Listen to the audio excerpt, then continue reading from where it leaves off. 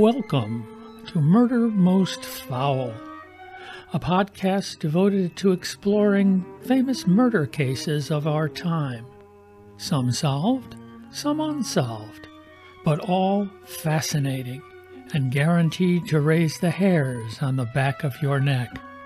I'm your host, Jim Solanowski. Today's episode: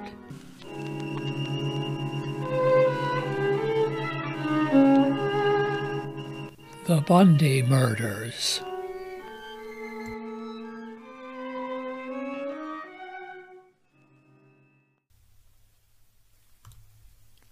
Serial killer Theodore Robert Bundy was executed in the Florida electric chair on January 24th, 1989. Over 30 years later, his infamy has not faded. Author Kevin M. Sullivan, arguably a Bundy expert, has written not just one, but 6 books covering every detail of this monster's short life and the numerous families and survivors he has affected to this day. Mr. Sullivan joined me for this episode of Murder Most Foul. I should start by saying that I never had any intention of writing about Ted Bundy. He just wasn't on my radar. I knew the case kind of in a general sense, like everybody does, but there was no desire there to actually write about him. But I had a friend who's now deceased. His name is James Massey, and well, Jim, he worked for the probation and parole office here in Louisville. He had a lot of contacts in the world of crime, and he was good friends with a man named Jerry Thompson, who is also now deceased, but he was the lead investigator in the Bundy case for Utah. Of course, Bundy began killing in Washington State, went to Utah. From there, he branched out to other states. But Jerry was the one that kind of brought him out of the shadows and introduced Bundy to the world for the killer of all these women that he was. And so Jim called me one day, and he had been friends at the time. This is back in 2005. He called me and he asked if I would like to have dinner with Jerry and his wife Jean, that they were going to come to Louisville in May of 2005. And I said, sure. I thought that would be a great, meeting. I would love to meet the guy. Still, there's no desire to write about Bundy, but just knowing his connection to the case, I was wanting to talk with him. And so when they came in May, I remember Jim called me in the afternoon, a Sunday afternoon, to let me know where we would be eating dinner. And as I was about ready to say thanks and hang up, he said he brought the bag. And I said, what bag? He said the bag that Bundy carried. And then I remembered that when Bundy was arrested in Utah in August of 1975, he lost his what is known as his murder kit, which consists of a brown gym bag. It had a woolen ski mask in it, 2 right-handed gloves that were different, electrical cord, which he would use that for choking. He had rope in there. Sometimes he would use rope for choking, but usually the electrical cord. Sometimes he would use a woman's sock even, but it had all these implements. It had it had an ice pick. It had a flashlight. It had Glad trash bags. The box was 10, but there were only 7 bags left in this particular box when he was arrested. And it had just all these various items. And so when Jim said he brought the bag and I didn't know what it was, and then it hit me. It's Ted Bundy's murder kit. And I said, Jim, listen, can you do me a big favor and meet me a few minutes early? And I'd like to see this stuff in the parking lot. And so I met him. He comes out with this brown satchel. All this stuff is in there. Bundy had even taken a white bed sheet and cut it up into strips, and he still had the FBI markings on them where all this stuff was tested in Washington. Anyway, so I got to see this stuff, very surreal. We had dinner, then we went back over to the Breckenridge Inn where the Thompsons had a room. While Jean went back to her room to watch TV, Jerry and Jim and myself sat out by the pool, and I was able to interview Jerry for a couple of hours. Well, I thought I would write an article for Snitch, and I used to. There was a local print newspaper called Snitch, published here in Louisville and also Lexington, Kentucky, but another 4 or 5 states at the time. And so I thought, well, I'll write an article about my meeting with Thompson for Snitch, and that'll get that Bundy bug out of me for writing. It'll be this article. It'll be a one and done. Well, before Jerry left for Utah on the day he left, he was here about 4 days, and he had turned the bag over to Jim while he was here in Louisville doing sightseeing.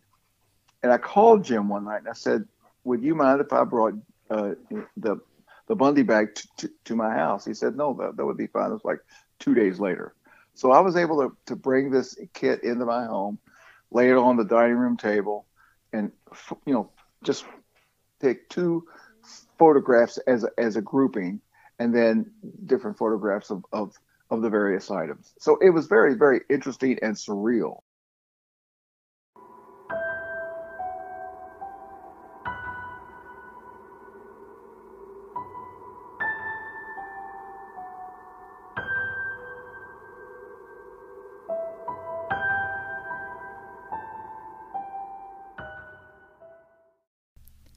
Theodore Robert Bundy was regarded as handsome and charismatic, traits that he exploited to win the trust of victims and society.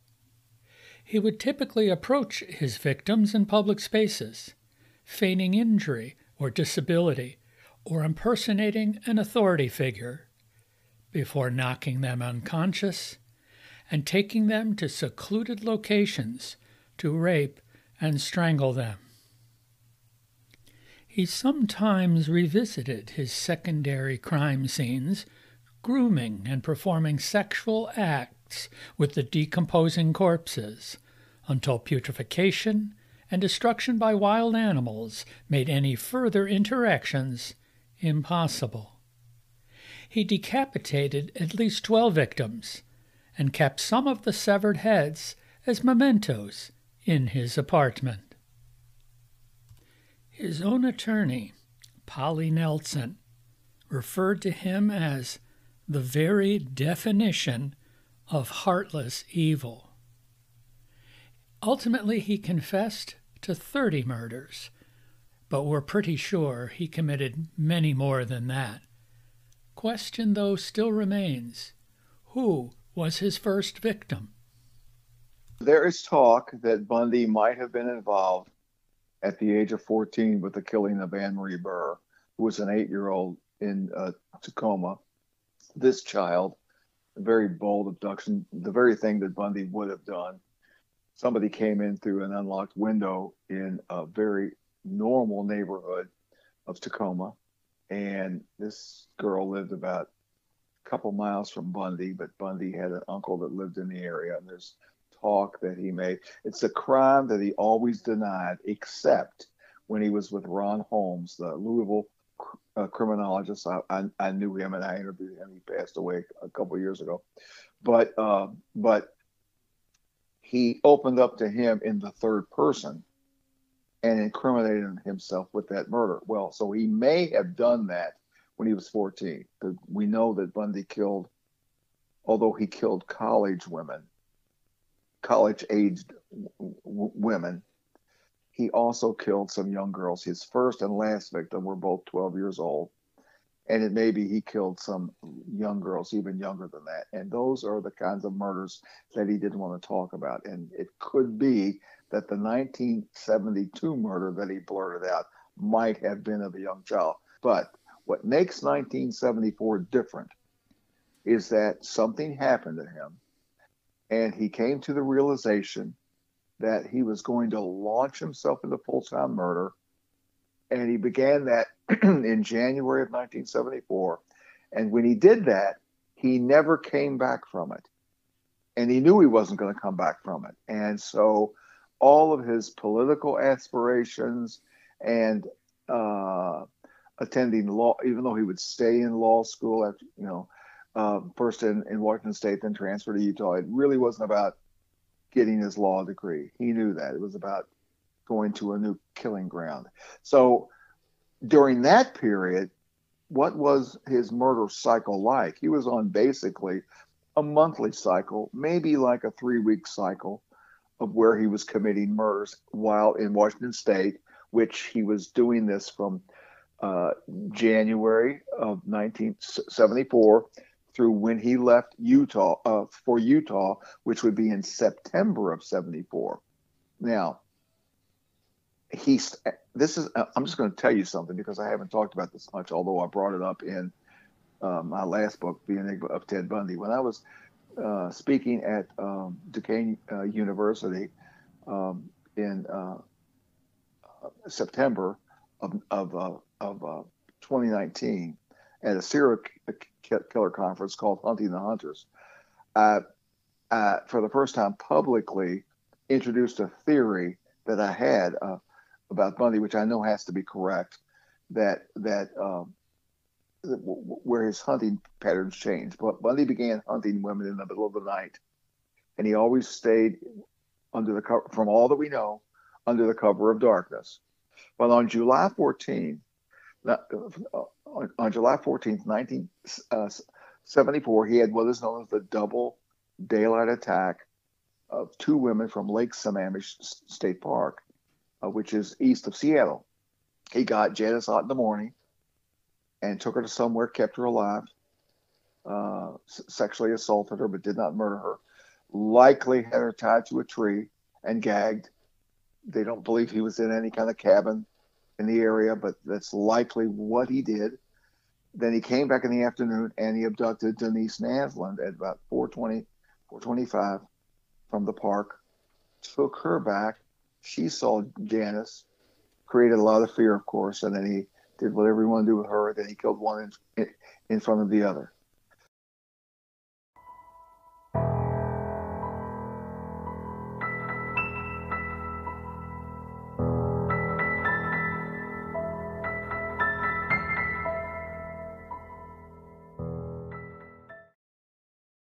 In Washington State, Bundy killed at least 11 women. But soon he decided it was time to get out of Dodge, and he moved his operation to Utah. When he got to Utah, in the first 8 weeks that he was there, he had killed, even like maybe the first 7 weeks, he had killed 4 different women that we know of. And so his cycle of murder really ramped up in Utah, and I can tell you why that is because he was really enjoying murdering these women. And when the investigation became too hot and heavy in Washington State, he knew he had to get out of there. So when he gets to Utah, it's a new killing ground. He saw all these co-eds. There's no manhunt for anybody in that area. And I say in the book, he's like a kid in a candy store. And so he starts killing there. And when he does something different than he had even in Washington State, and he starts killing them faster. In Utah, among Bundy's victims is the daughter of the Midvale, Utah police chief. Also, while in Utah, he has a very costly failure with the attempted abduction of Carol DaRonch. Posing as a police officer, he convinces Carol to get into his vehicle and soon tries to handcuff her. She manages to escape and flag down a passing motorist who takes her to the real police station, where she is able to give a detailed description of her assailant.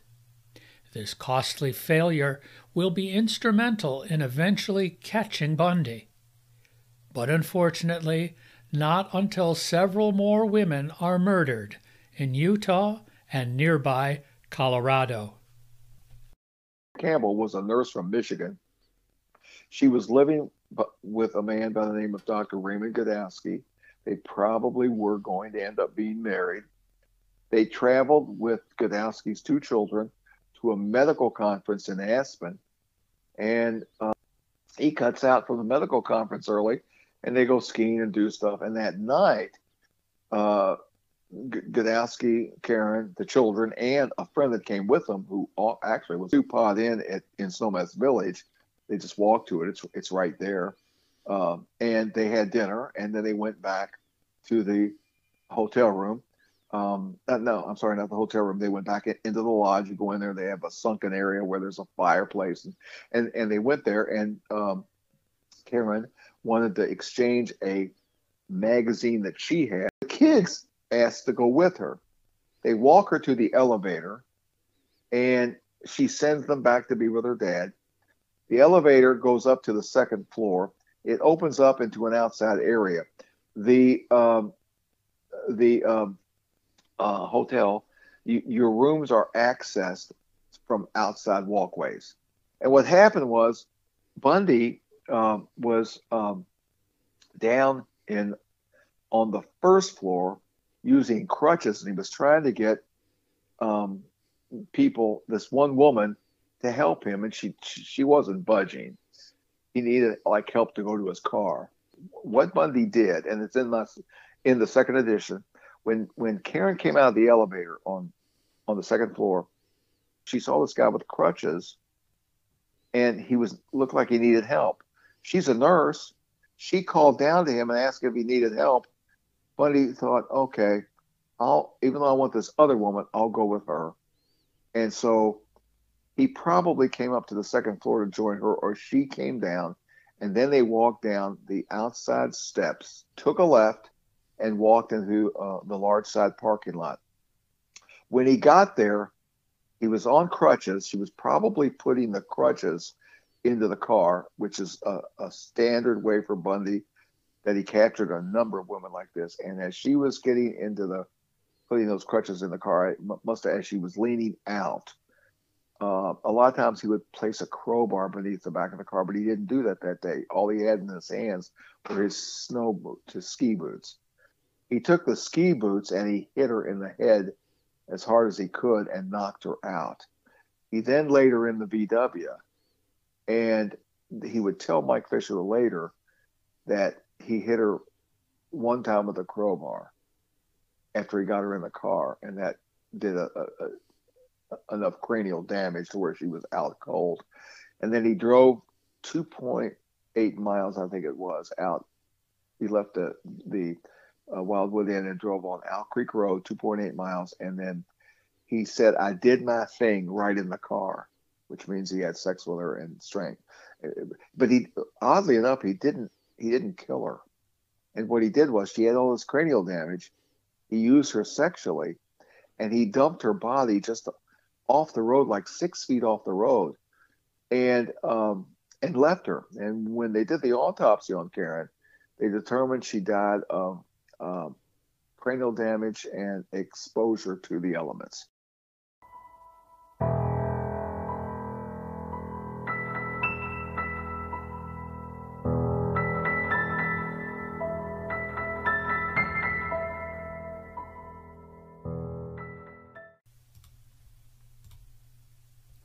On August 16th, 1975, Bundy is arrested in Utah after a traffic stop.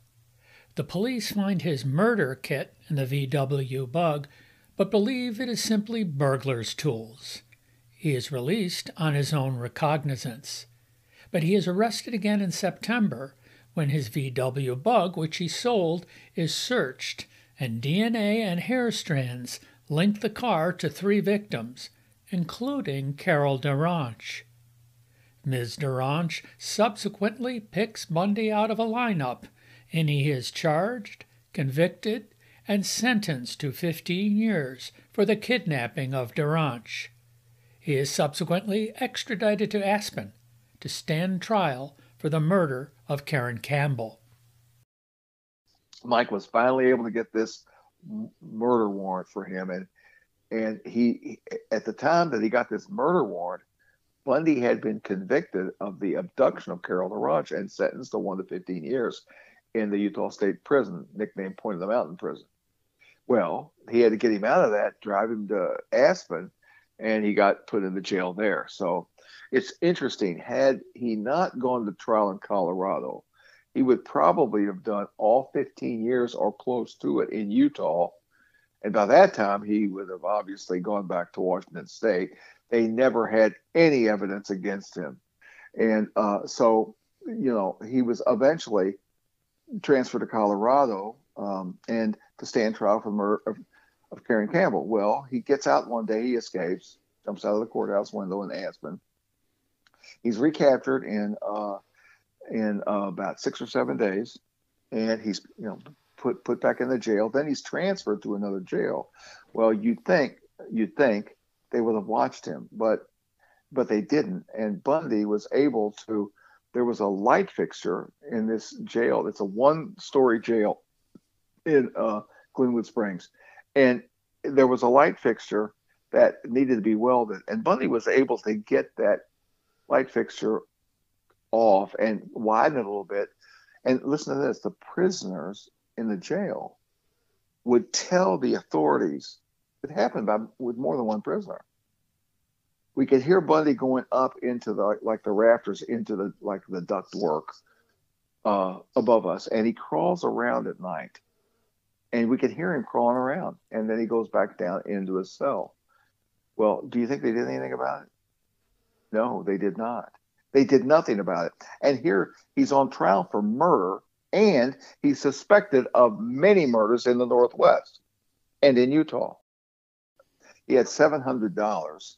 This is back in this is some 40 years ago, when if you did it in today's money, I mean, you're looking at maybe 4 or 5 times as much, but he had $700 on him when he escaped. It was like the tail end of December of 1977. I think he was out of jail. He escaped on, I think, December 30th of 77. He had $700 on him. He got a flight at Stapleton Airport. He flew into Chicago, and then he took a train to Ann Arbor, and nobody recognized him there. And he went and he stayed at the YMCA. He ended up going a couple of days later, stealing a car, and he drove it, and he came through Louisville, had breakfast at Uncle Hank's Pancake Cottage here in Louisville, which I used to pass all the time, and nobody recognized him. And so you remember these murders, even though it had been really hot news in the Pacific Northwest and in Utah, stuff would filter out, but not a lot. Now, the first time I heard of Bundy was during his arrest and capture after he had escaped Colorado the first time. And I remember I was watching CBS News, and I think it was Ike Pappas was doing a report of what this guy was suspected of. And then, of course, shortly after that, I heard of his second escape. So that was my first introduction to Ted Bundy. So people on this side of the country and in the South, it just was kind of unknown, just little things. So when he gets to Florida, he can walk around. Nobody knows who he is. He checks into the 409 College Avenue in this great big house where people were staying, college students, grad students, people that weren't even going to school. And he used a fake name. And so he was able to. And here's what happened. And when he got settled in Tallahassee, he didn't immediately start committing murder. But then that genie of murder over the next week or so started to rise. And that's when he was going to get back in. So Bundy basically drove himself out of every area he was ever in because of his desire to commit murder. And although he liked the anonymity he had in Florida, in Tallahassee, Florida, nice and sunny and college atmosphere, which he loved, he enjoyed it. His real thing about life was murder, and so that was going to rise again. He was also undergoing a meltdown too, and one of the things that was so distinctive when that genie broke through, as it were, and he committed the rampage at Chi Omega. If you're a detective looking at the rampage of Chi Omega, where he killed 2 and severely beat 2 others, you go, well, that's not like Bundy. But see, that was all that pent-up rage, and that bloodlust to kill. It was just, he had never done anything quite like that before. The Rampage at Chi Omega Sorority. 2 killed, 2 other women badly beaten. It was my honor to recently interview Kathy Kleiner, one of the survivors of Ted Bundy. I remember it was late at night. Karen and I studied and then went to bed around 12:30, went to sleep in our beds. And I remember hearing a noise, just enough to wake me up a little bit. It was just enough to stir me. And what it was the door opening and swishing across the carpet. Next thing I heard, it's black in there because it's night, and I'm just not even really opening my eyes. I hear a crash, a louder noise. And what that was someone had walked into our room, our dark room, and had stumbled over that little trunk that was between our beds. Now this woke me up enough to focus a little bit and to open my eyes. And as I'm looking, all I see is this black mass or this black figure of something. I couldn't tell what it was, and my eyes are focusing now a little better in the light. The next thing I remember seeing was this person standing there and raising his right arm up over his head and slamming it down on my face, excuse me, with such force that it broke my jaw, it shattered it, it ripped my cheek open. You could see the inside of my mouth. My tongue was almost bitten off. I got lacerations on my shoulder. And it didn't hurt at first. It felt more like a thud, like just a bang on my face. And I think at that point I passed out. My roommate started stirring because she heard the noise louder. She woke up and seeing this person next to her put her hands up over her face to block the blow that she knew was going to be coming at her. So he also hit her with what he had in his hand, which ended up being a piece of firewood. Now he had picked up the firewood when he came in the back door of the sorority house. And that back door was right next to the rec room. He watched the sorority. He knew the comings and goings of the sorority. He also knew by watching the girls come home at night and entering that back door that it didn't lock. We had a combination on that lock, and it broke, and it had been broken for a couple of days. And he just turned the knob. He picked up a piece of log firewood that we had right by that back door we used in our fireplace. He picked up that log and went up the back stairway, which is right next to the rec room. Went up those stairs and turned down and went down that first hallway. And he walked down that hallway to the very end. He turned the corner. The first room he came to was Margaret Bowman's room. He attacked and killed Margaret. He went across the hall, attacked and killed Lisa Levy. After he beat me, I am laying there and I'm waking up and I'm cringing, and I made myself into the smallest little ball I could, and I'm holding my face, and now it hurt. That dull blow now turned into needles and knives, and my face was just hurting so bad. And I'm cringed into my little ball waiting for the next blow. And all of a sudden, there was a light that shone up in our room. It was a bright light.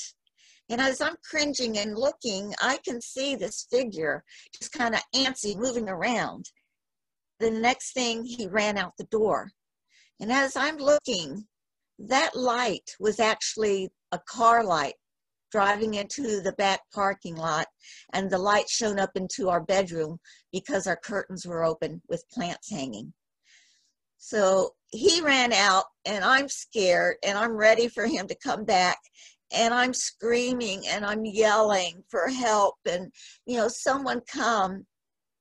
And all I was doing was making gurgling sounds because my jaw was so badly shattered and my mouth was cut open and my tongue, I just was gurgling. And in my head, I was screaming for help.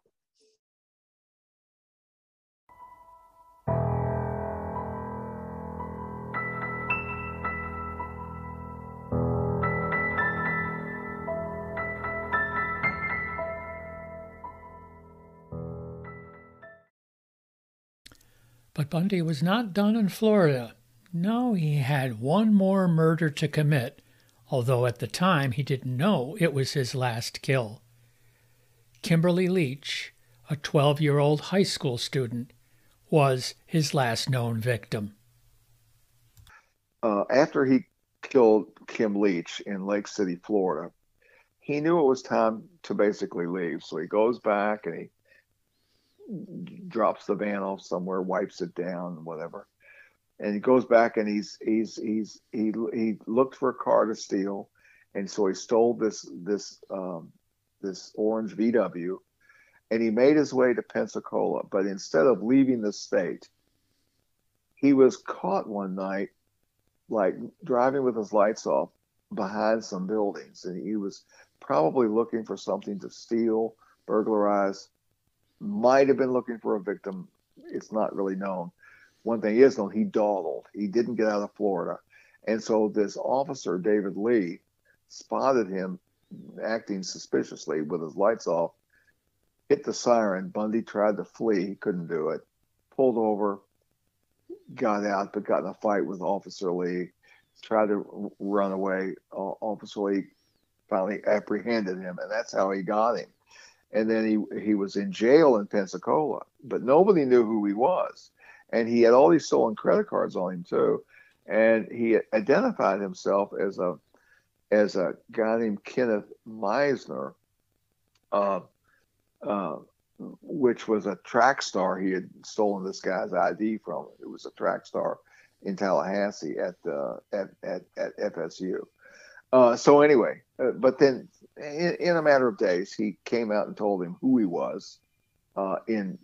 He traded with that information for a chance to call Liz and call his family in Washington State.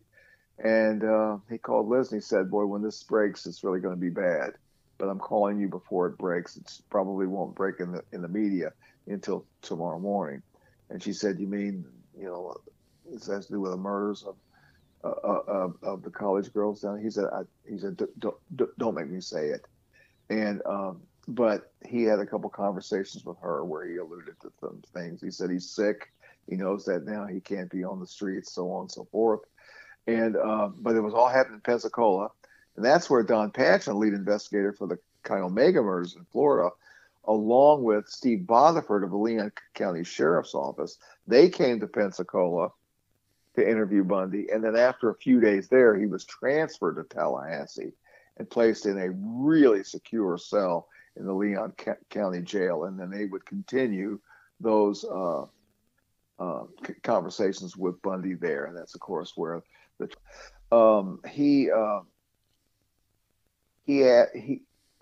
Bundy was sitting in the back seat of David Lee's patrol car, and Lee had to take a shot at him once because when he was cuffing Bundy on the first fight that broke out, Bundy rolled over, kicked his legs out from under him, and Lee had only gotten one handcuff on him, and Bundy took off running. And as they ran through the streets of Pensacola, Bundy kept looking back, and at one point Lee had forgotten that he had put the cuff on him, and he saw something caught by the light that looked like metal, and he thought Bundy might have had a gun, and he fired at him but missed. Bundy fell as if he was hit. When he did that, here comes, gun in hand, Officer Lee, and he's looking for where the bullet hit him, takes his arm and rolls him over on his back. With that, Bundy kicks his feet out from him again, and then Bundy starts fighting with him and trying to get the gun. Well, Lee was not going to let that happen, so Lee carried a heavy-barreled .38 revolver, and with that, he took that .38 revolver and he hit him 2 or 3 times, but one time really good in the face, straight on with the round portion of the end of the barrel, hit him right in the face, and with that, Bundy gave up and he just fell back on the ground. And because he was not going to get his service weapon. And so as they were driving there, he said to them, he said to Lee, he said, "I just wish you would have killed me back there." And Bundy was very despondent. And Lee said, I didn't want to have to kill you. He said, "If I run when I get out of the car, when we get to jail, will you shoot me there?" In both of Bundy's murder trials in Florida, he represented himself. And as the saying goes, anyone who represents themselves has a fool for a client. The actual trial, but Bundy would swagger across the courtroom floor and he'd do this and he'd do that. So he defended himself quite a bit in the Chi Omega, but he took more of a reserved kind of thing during the Kim Leach trial. He did something that was so odd. In Florida, you could do this at the time. I don't think you can do this now, but he had this woman with him, Carol Boone, and at the time, you could, in public, and he did this in court. He asked Carol if she would marry him. He was cross-examining her on the stand. This was during court proceedings. This was in the penalty phase of the trial. The trial was over. He'd been convicted. This is the penalty phase, whether he's going to get life or death. And he's got Carol on the stand, and he asked her if he wanted to marry him. And she said, "Yes, I do." He said, "Well, I then marry you." And because it was witnessed by a person that they had there, it became legal. And he did that on the anniversary of the Kim Leach murder, which was, February 9th, 1978. And I think this was February 9th, 1981. So just 3 years later, or maybe 2 years later, maybe it was 1980. I had to check my. That stunt notwithstanding, Bundy was convicted and sentenced to death by electric chair, rejecting an offer from the prosecution of life without parole. While in prison, awaiting execution, Bundy fathered a child with his courtroom bride. The prison in Florida didn't have conjugal rights. What he did, he paid off some guards, and there were apparently where you could use the machines, the like snack machines. There was an area, like a little corner area, and Bundy had sex with Carol there, and it produced a child, and that child's name is Rosa. And once this happened, and of course that's his kid. There's been a number of photographs taken of Bundy and Carol and Rosa at the prison. Up to this point, we have avoided the $64,000 question. Why? Bundy underwent multiple psychiatric examinations. The experts' conclusions varied. But what did Bundy himself feel the reason for his depraved behavior was? And he just asked Bundy, why would you do these things? And Bundy just looked at him and he said, "Well, it was just the madness. It's just the madness." But he told Hagmaier one day, he said, "I don't understand why people can't just understand that I just enjoyed killing people." It was as simple as that. He really enjoyed it. There's just no compunction against doing it. He wanted to do what he enjoyed.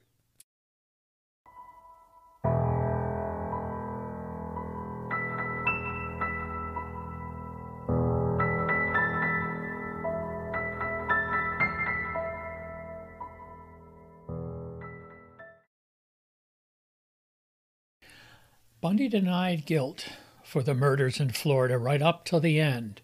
In fact, even as the judge was sentencing him, he accepted no responsibility in his statement to the court.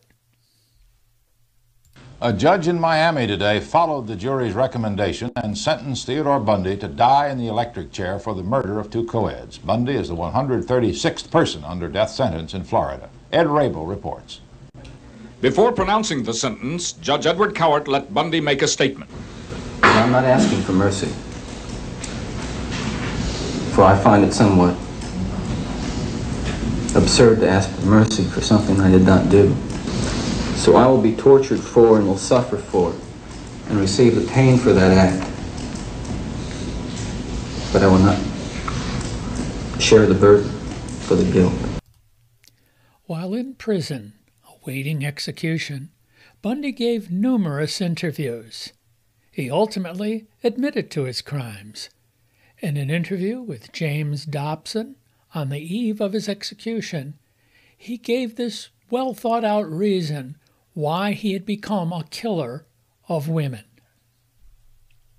I've lived in prison for a long time now, and I've met a lot of men who were motivated to commit violence just like me. And without exception, every one of them was deeply involved in pornography, without question, without exception. And what scares and appalls me, Dr. Dobson, is when I see what's on cable TV, some of the movies, I mean, some of the violence in the movies that come into homes today was stuff that they wouldn't show in X-rated adult theaters 30 years ago. This stuff... The slasher movies that you're talking about. That stuff is, I'm telling you, from personal experience, the most, that is graphic violence on screen, particularly as it gets into the home to children who may be unattended or unaware that they may be a Ted Bundy who has that vulnerability to that predisposition to be influenced by that kind of behavior, by that kind of movie, that kind of violence.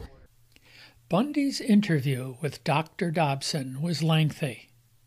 I invite my listeners to watch it on YouTube to get the full effect of a conversation with a serial killer.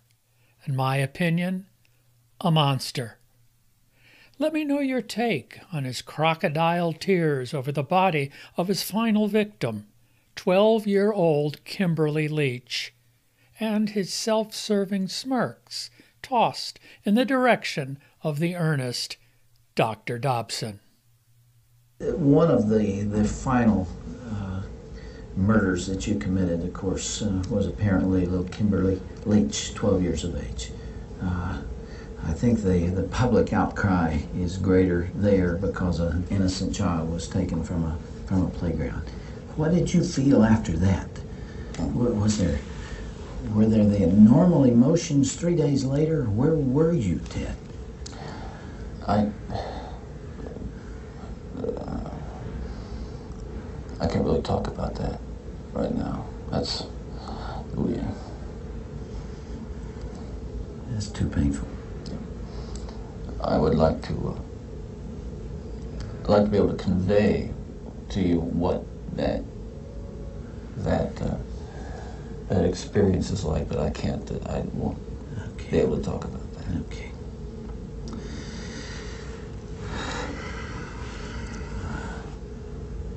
I can't begin to understand. Well, I can try, but I'm aware that I can't begin to understand the pain that the parents of these children that I have, and these young women that I have harmed, feel. And I can't restore really much to them, if anything. I won't pretend to, and I don't even expect them to forgive me, and I'm not asking for it. That kind of forgiveness is of God, and if they have it, they have it. If they don't, well, maybe they'll find it someday. Do you deserve the punishment the state has inflicted upon you? That's a very good question, and I'll answer very, very honestly. I don't want to die. I'm not going to kid you. I'll kid you not. I deserve certainly the most extreme punishment society has, and I think society deserves to be protected from me and from others like me. That's for sure. I think what I hope will come of our discussion is I think society deserves to be protected from itself because as we've been talking, there are forces at loose in in this country, particularly, again, this kind of violent pornography, where, on the one hand, well-meaning, decent people will condemn behavior of a Ted Bundy while they're walking past a magazine rack full of the very kinds of things that send young kids down the road to be Ted Bundys. That's the irony. We're talking here not just about more. What I'm talking about is going beyond retribution, which is what people want with me. Going beyond retribution and punishment, because there is no way in the world that killing me is going to restore those beautiful children to their parents and correct and soothe the pain. But I'll tell you, there are lots of other kids playing in streets around this country today who are going to be dead tomorrow and the next day and the next day and next month, because other young people are reading the kinds of things and seeing the kinds of things that are available in the media today.